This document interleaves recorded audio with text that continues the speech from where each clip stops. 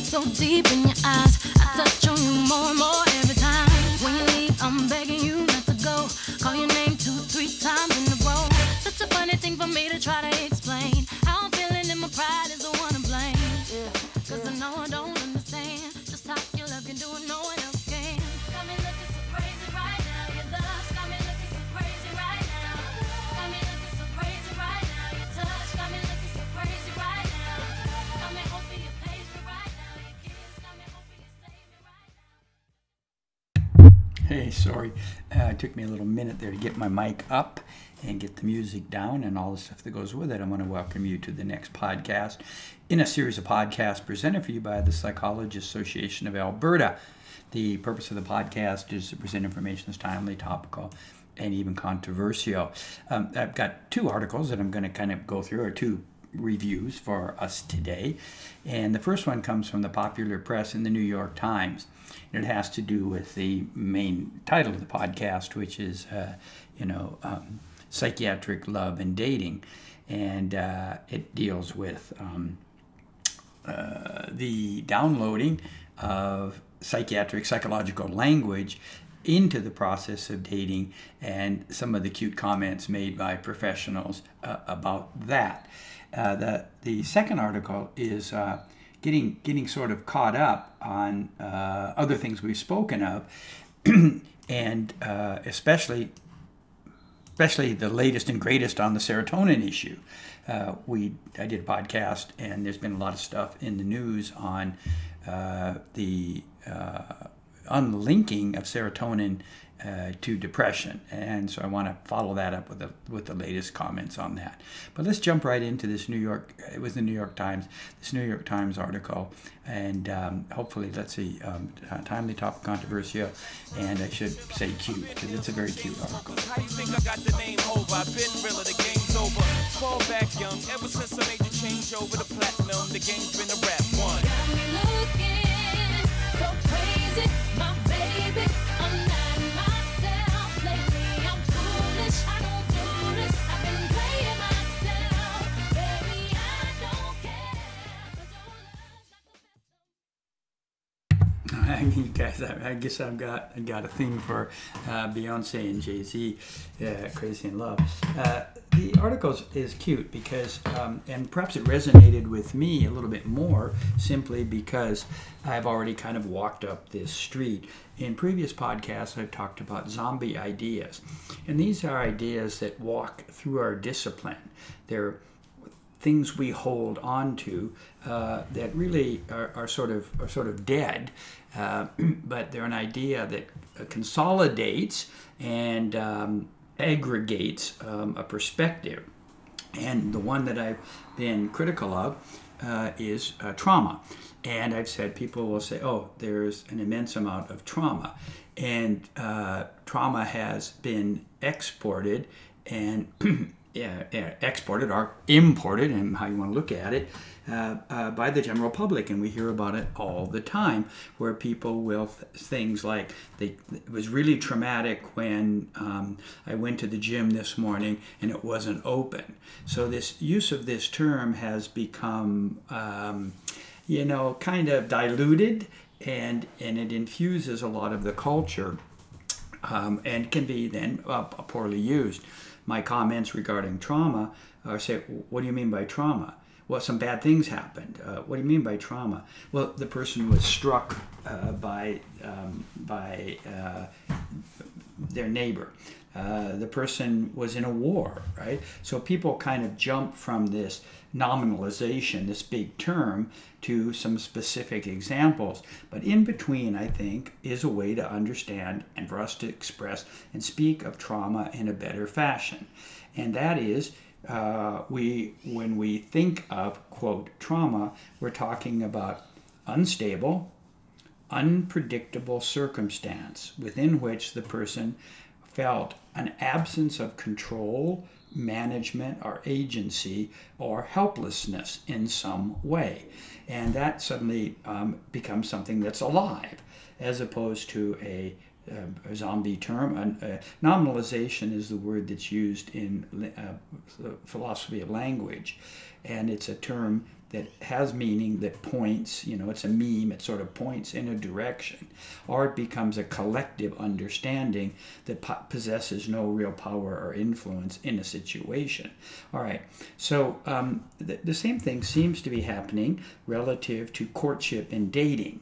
And this article was really sweet, very, very funny, because it talked about how a number of psychological terms and concepts have migrated into courtship. The research that was done has to do with the representations on dating sites. We all know that dating sites are a form of competition, where people are competing for the attention of others and ultimately for the possibility of procreation, of going down the road in a evolutionary psychological sense, psychobiology, biopsychology, right? So what's happening on the dating sites, things have changed from long walks on the beach at sunset, poetry, dogs, and brunch as being appealing offerings to attract the attention of another. There are a whole lot of psychological terms creeping in. For example, let me use some of the words that come from the article. Narcissistic abuse, trauma bonding, attachment style, love language, and gaslighting. Terms that have been proprietary to some extent to psychology or to therapy. So with this creep, they have noticed the changes in the way people represent themselves on the sites. And they say more so the change has been with men. That is, that men either have discovered as a cheat sheet that women are interested in their feelings and the work they have done, and so represent that. I've been in therapy. I've dealt with my emotional issues. I've really learned a lot about my previous abandonment issues, so on and so forth. And they cited that in the top 5 issues state as their frame for courtship, that these are the things that are now included. Oh, by the way, the first 4 are things like sexual attractiveness, trust, humor, similar interests, and now the thing, and this is again more on the women's side, someone who has coped with their feelings and issues and has achieved a degree of emotional maturity. All right, so we don't know again if some of this is a bit of a cheat sheet for men, where they have discovered that there's a certain code that you ought to enter in, or if there's a genuine sense of who they are, the reflections on having gained insight and being able to present themselves with a degree of psychological mindedness and maturity. The second, and we're getting down to the sort of end of this, second feature is that there's now even commentary online for women as to how to decode and decipher what might actually be attempts to court through deception. In other words, the things that men will say in order to be attractive to women, but which might actually have no reality to them. So I thought that was kind of cool. Now, before we leave this and go on to something else, there's also an explosion of diagnostic language relative to the fails in courtship, so that people will very quickly comment that he was a narcissist. She had terrible issues and was only approaching me through trauma bonding, looking to have someone who had similar wounds or similar issues. Amundsen's definition, through trying to bond around a history of unstable, unpredictable, and helpless circumstances in their life. So that these things are beginning to appear. Our attachment management styles were incompatible. So whether this has served our discipline or not, I think that this migration and dilution or mimetic reproduction of terms in general probably are going to be more problematic than useful. I think all of us have been caught up on this issue of the huge, what they call an umbrella review, that unlinked serotonin from depression. In other words, brought to question whether this chemical imbalance involving serotonin is actually at the basis of depression.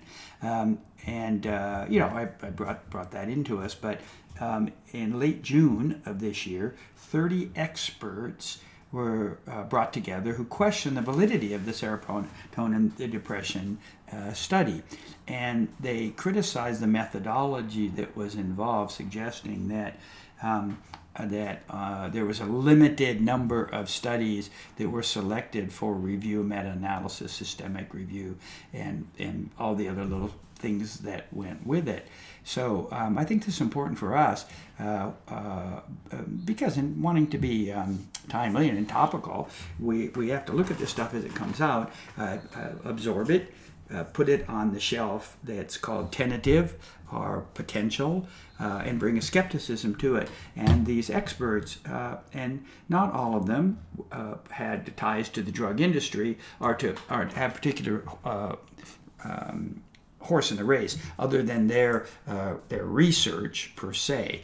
I think that then we can say we don't really know yet about the connection between serotonin and depression, and probably continue to promote the serotonergic medications, biological treatments for depression for the time being. Biology and biological treatment, just a little bit longer. There's an article that came out in JAMA Psychiatry that was looking at the association between taking Ritalin in childhood and its potential to promote or lead to substance abuse in later life. In other words, you're giving your kid a drug, and then the kid's going to probably want to take drugs later on.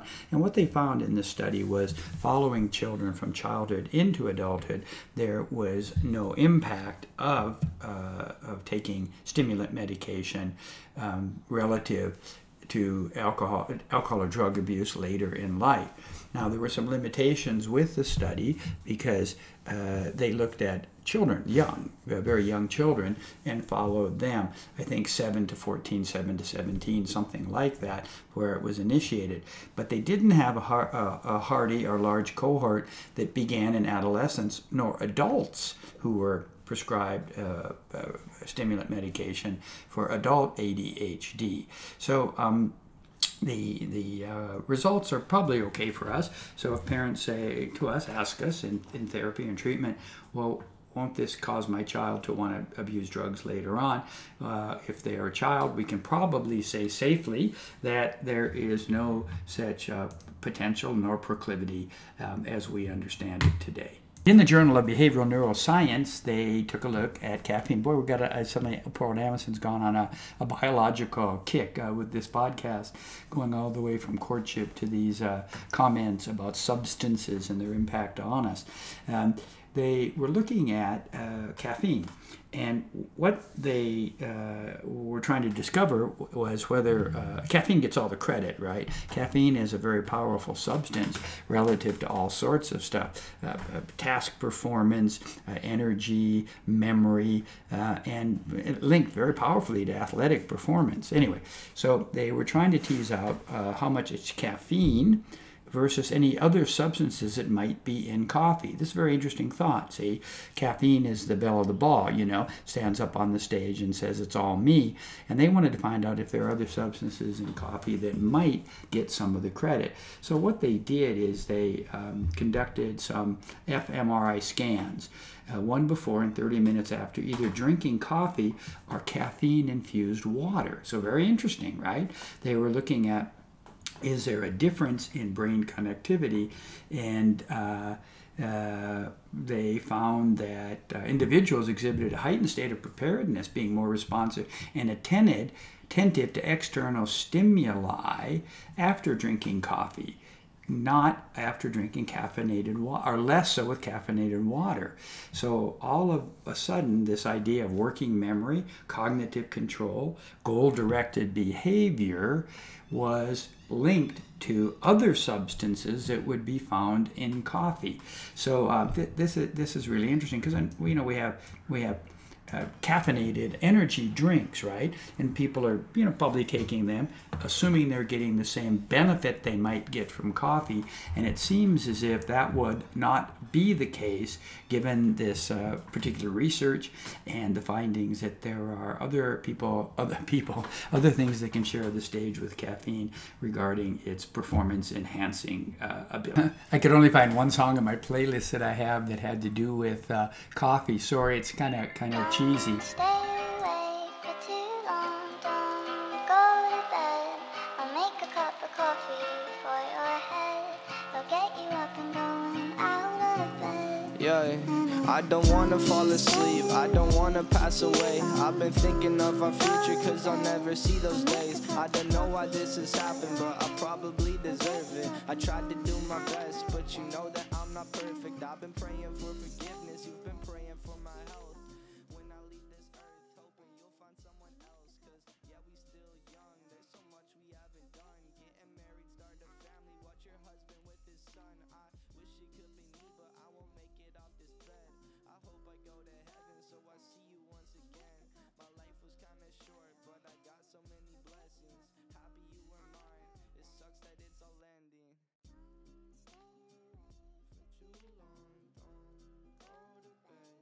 I'll make a cup of coffee for your head. I'll get you up and going out of bed. Yeah, hey. Don't stay awake for too long, don't go to bed. I'll make a cup of coffee for your head. I'll get you up and going Hey. out of bed. Yeah, I'm happy that you're here with me. I'm sorry if I tear up. When me and you were younger, you would always make me cheer up. Taking goofy videos and walking through the park. You would jump into my arms every time you heard a bark. Cuddle in your sheets, sang me sound asleep, and sneak out through your kitchen at exactly 1:03. Sundays went to church, and Mondays watched a movie.